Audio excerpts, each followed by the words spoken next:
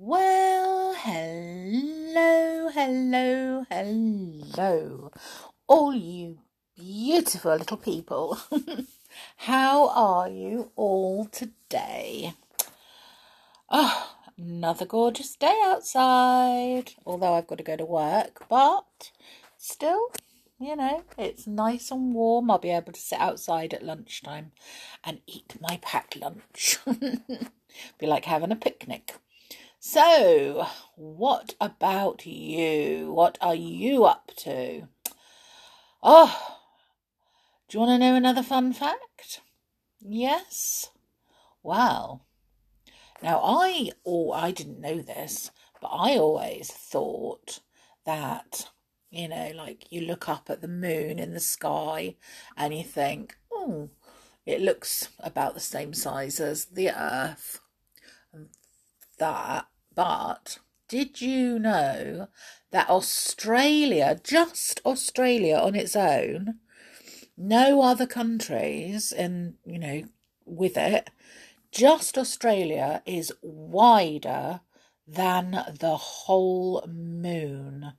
Oh my goodness, I did not know that. And now I do, because it's the fun fact of the day. And now you know that too. Don't know whether it'll ever be useful, but it's one of those fun facts that you can tell people if you want to. So, make you sound very clever. But, so I didn't know that. Australia is wider than the moon. Doesn't seem possible, does it? When you look up at that moon, it looks as though it's quite big. Any old how. I am going to read a story because I'm sure that is what you all came for. Yes? How about chapter 18 of The Enchanted Wood? The Land of Take What You Want.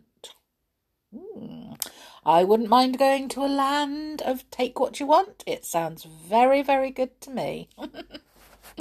Anyway, here goes, if you're ready. The next day was very fine. The children helped their mother to clean the whole house, and Joe proudly brought in some fine green beans and lettuces from the garden, which he had grown himself. Mother was pleased. You can go off and play after lunch if you like, she said. You have been very good today. The children looked at one another in glee. Just what they had hoped for. Good.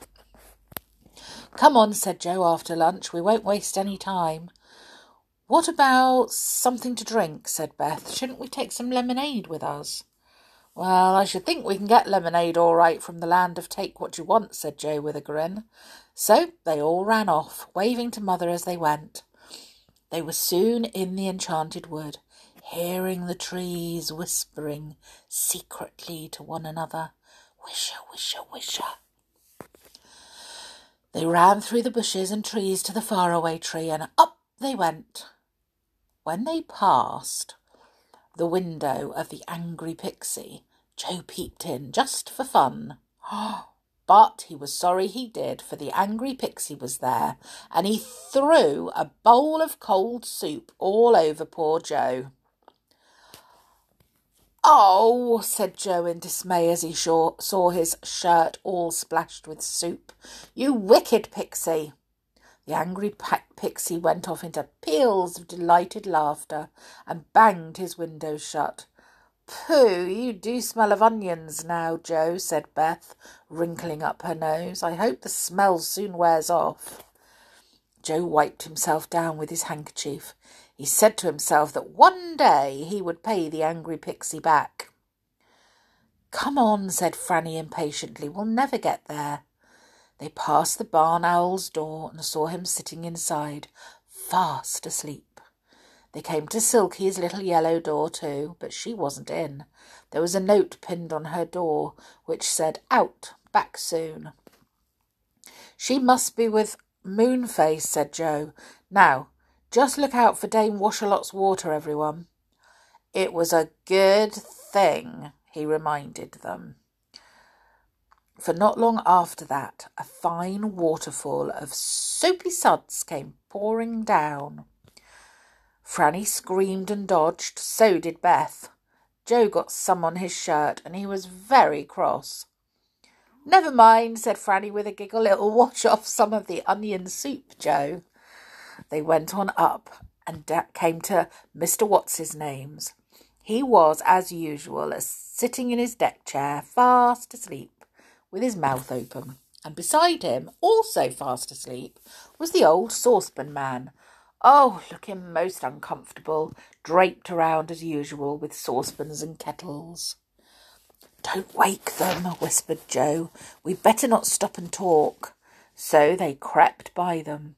But just as they had got to the next branch, the saucepan man woke up. He sniffed hard and jabbed Mr. What's-his-name. "What's the matter? What's the matter?" said his friend. "Can you smell onions?" asked the saucepan man. "I distinctly smell them. Do you suppose the faraway tree is growing onions anywhere near us today? I love onion soup." Joe and the girls laughed till they cried. "It's the onion soup on your shirt that the saucepan man smelt," said Beth.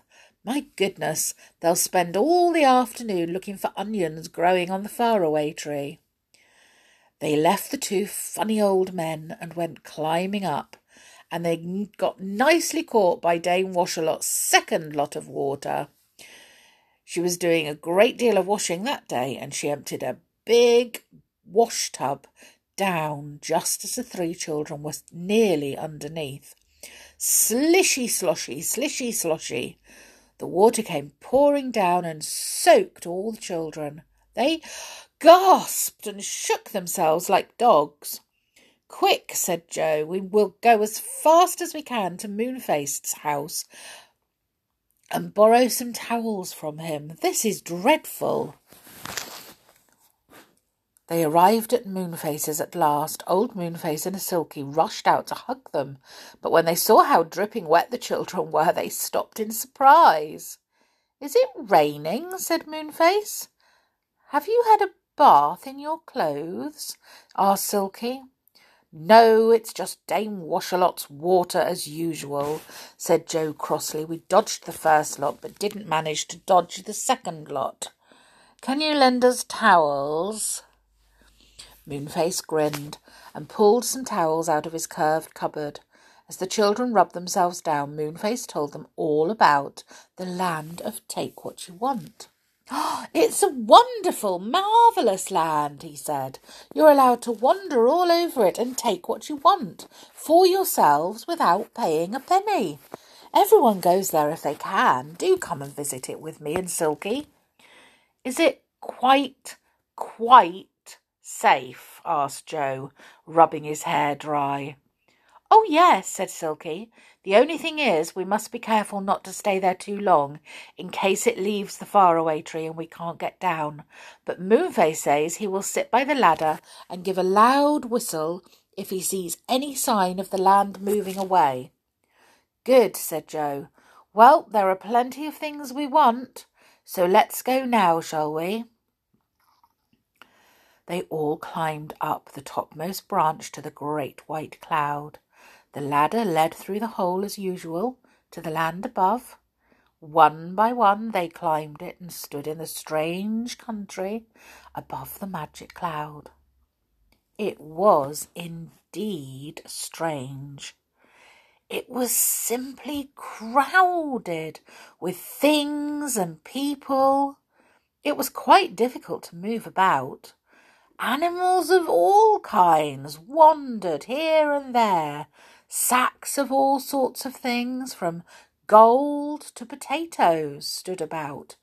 Stalls of the most wonderful vegetables and fruit were everywhere, and even such things as chairs and tables were to be found, waiting for anyone to take them. "Good gracious," said Joe. "Can we really take anything we want?" "Anything," said Moonface, settling himself down by the ladder in the cloud. Look at those gnomes over there. They mean to take all the gold they can find." The children looked where Moonface was pointing. Sure enough, there were 4 gnomes, hauling at all the sacks of gold in sight. One by one they staggered off to the ladder with them and disappeared down to the faraway tree. Other fairy folk hunted for the different things they wanted: dresses, coats, shoes, singing birds, pictures, all kinds of things. As soon as they had found what they were looking for, they rushed off to the ladder in glee and slipped down it. Moonface found it fun to watch them. The others wandered off, looking at everything in surprise. "Do you want a nice fat lion, Joe?" asked Silky as a large lion wandered by and licked Silky's hand. No, thank you," said Joe at once. "Well, what about a giraffe?" said Silky. "I believe they make fine pets." "You believe wrong, then," said Beth, as a tall giraffe galloped past like a giant rocking horse. "Nobody in their senses would want to keep a giraffe for a pet." "Oh, look!" cried Franny as she came to a shop in which stood a great many large and beautiful clocks. "Do let's take a clock back home." "No, thank you," said Joe. "We know what we want and we'll take that and nothing else." "I think I should like a clock," said Silky, and she picked up a small clock with a very nice smiley face. It had 2 feet underneath, which wiggled hard as Silky picked up the clock. "It wants to walk," said Beth with a scream of laughter. "Oh, do let it, Silky. I've never seen a clock walk before." Silky put the clock down and it trotted beside them on its big flat feet. The children thought it was the funniest thing they had ever seen. Silky was very pleased with her new clock. It was the kind that chimed every hour on the hour, and sometimes in between too, and it had to be wound up with a key every night to keep it ticking. "Just what I've always wanted," she said. "I shall keep it at the back of my room." "You don't suppose it will stay there, do you, Silky?" asked Beth. "It will wander around and about and poke its nose into everything you're doing, and if it doesn't like you, it will run away." "Ding dong, ding dong," said the clock, suddenly in a clear voice, making them all jump. It stopped walking when it chimed, but it ran after the children and Silky again at once. It was really a most extraordinary clock. "Now, we really must look for what we want," said Joe. "Are those hens over there, Beth?" "Yes, they are," said Beth. "Good. Come along and we'll get them. Oh, this is really a lovely land. I am glad we came. What fun it will be getting everything we want. I do wonder what Mother will say when we get home." "Well, what do you think their mother would say when they get home with hens and a goat and a spade and anything else they bring home? Do you think she might wonder where they got them from and how they paid for them? And how are they going to say they didn't need to pay? Sounds like might be a little bit difficult to explain that because it will just sound like they've stolen them. Oh, I wouldn't like to have to explain it, would you? So they found the hens. So tomorrow we'll find out whether they find the rest of the things and whether they manage to take them home. So, what are you up to today? Are you up to anything good? Me, as I say, I've got to go to work. My children have got to go to school. And tomorrow, it's going to be a hard day tomorrow because tomorrow is Tuesday and my little girl is going away with a school until Friday. So she's going to spend 4 whole days away. And she's going to a place it's called Stubbington Study Centre. It's only about 10 minutes away from my house, but it's still, she hasn't been away from me for that long before, so I'm a little bit nervous. And she's a little bit nervous as well, but it's the most amazing place because you sleep in little log cabins and you sleep in bunk beds. So her and some of her friends will be able to sleep in the same place. And you there's like little hides that you around the place, and you hide in them. They're like little sheds, and they've got bits cut out. So you hide in these hides, they're called, and you watch birds and foxes and badgers, and so lots of animals and birds. They've got owls there and bats, and so yeah, you see all this, and then you have to write about it as well because obviously it's school. So you still got to do schoolwork, and you just see lots and lots of things that you wouldn't necessarily always see. But like I said, you get to stay with your school friends. And the thing that she's looking forward to the most out of everything that she can do, the thing that she's looking forward to most out of it is that they're going to sing songs in the evening before they go to bed. So her and her friends and the teachers, because there's a couple of teachers going as well, and they're all going to sing songs. So yeah, she's quite looking forward to that. But we shall see whether she actually stays there, because she's supposed to stay there for 4 days. And I've got a feeling she might be phoning to, or not, getting one of the teachers to phone to ask to come and pick her up. But we shall see. Hopefully not, because it will do her good. But I shall miss her tremendously. So tomorrow, bit of a scary day that I've got to let her go away. It's because she's growing up. So anyway, I hope that you have the most wonderful day, and I hope that you come back and join me tomorrow, and we'll see whether they find the rest of the things they want. Okay? So make sure that you enjoy your day, and make sure that you have fun, but most of all, make sure that you take care and you stay safe. And I'll see you all again tomorrow. So bye for now.